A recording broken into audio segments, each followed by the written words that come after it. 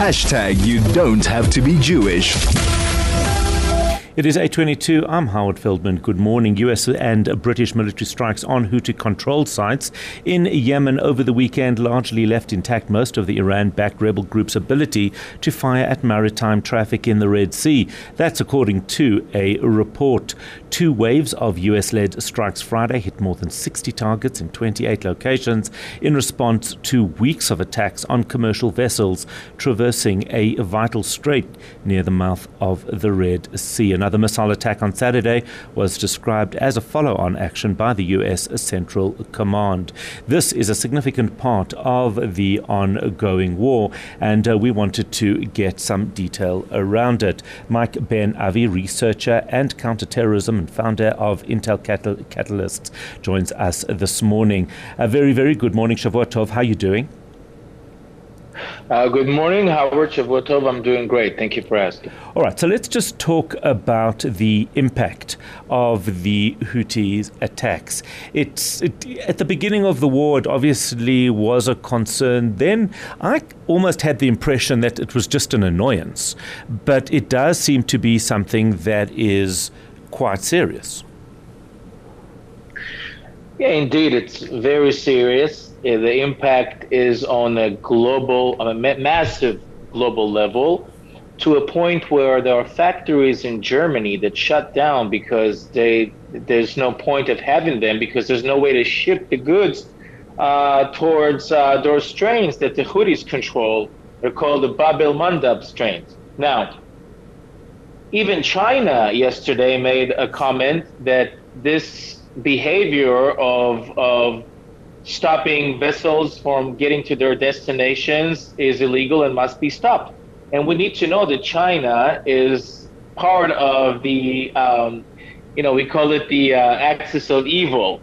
And with Iran, of course, we have to understand, when we're dealing with the Houthis, we're dealing with Iran. All these provocations, all these weapon systems, the very advanced weapon systems are Iranian systems that are operated by Iranian personnel on Yemen soil. And they're causing a major damage to many, many, many countries, especially Egypt, because Egypt's main profit is from the Suez Canal that's pretty much shut down nowadays. There is no traffic in the Suez Canal whatsoever. So it's it has a very major impact on global economy, and this is why the world as a coalition trying to stop it, and not because they're trying to protect Israel, it's more because of the global impact. The attacks were obviously, the statements that they made was, of course, that it was all about Gaza. Was it about Gaza, or was it really just an attack? Is it an ongoing attack on the West, and Israel just being used as an excuse? Well, again, it's part of the Iranian stage plan that they have in order to influence its ideology, its Islamic revolution, all the way from the late 70s towards the Middle East. And Israel is just another way to find an adversary. And of course, we all know that they call the United States the great Satan, and Israel the little Satan, and even the UK is a Satan.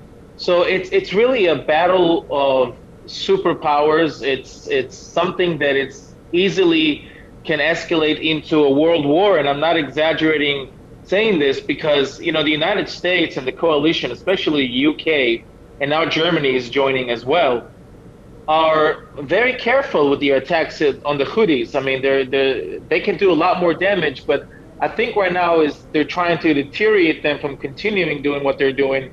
Because if an all-out war, a conflict in the Red Sea emerges, Iran is going to be involved 100%, Hezbollah is going to be involved, and the Americans have many, many bases in Qatar and other places in the Middle East that they don't want, attacked by the Houthis. Is this likely to deter the Houthis at all? Well, I doubt it, because just last night the U.S. Central Command, CENTCOM, announcing that an anti-ship cruise missile fired from the Houthis towards a U.S., I think it was at the USS Laboon in the Red Sea. They were able to shut it down with a fighter jet, but that's another escalation. So they're targeted a U.S. vessel, a U.S. military vessel. We don't know whether and when the United States or the coalition is going to respond.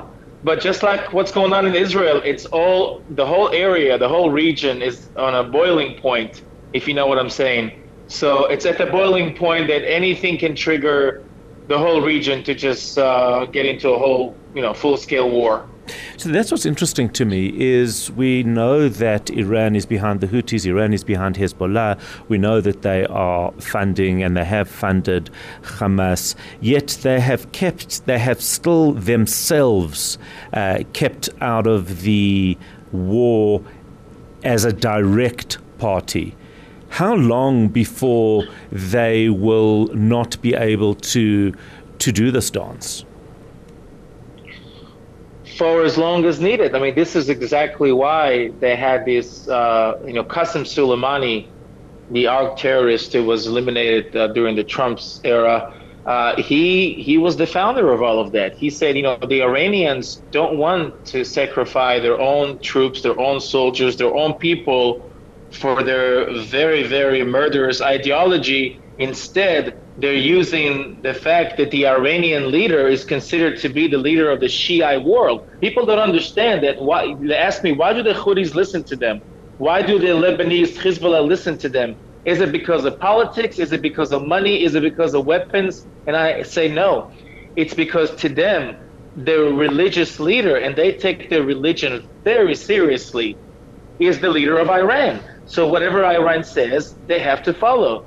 And for as long as Iran can keep its people away from that, because in their culture, they see their proxies as secondary to them, as lesser than them. And they don't mind sacrificing them for the ideology. And this is why I think that the head of the snake, Iran, should be targeted first. Yeah, there's no doubt in my mind. I just wonder why we are allowing Iran to live with this fiction, because to me it would seem as though Iran is using their proxies almost to tire the world and to tire the other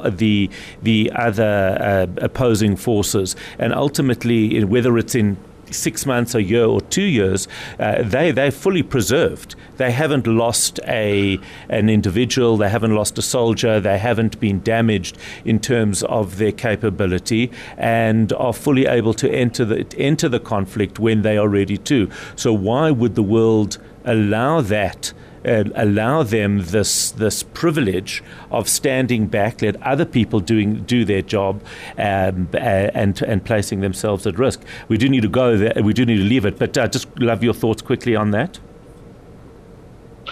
Because we all have to understand that the world leader knows that a conflict with Iran is fully going to impact the world economy and probably lead to a world war, because Iran has allies such as China and Russia, and that's the honest truth. And that is the answer to that question. Ben Avi, a researcher of counter-terrorism and founder of Intel Catalyst, talking to us about the Houthis' attack on the Red Sea.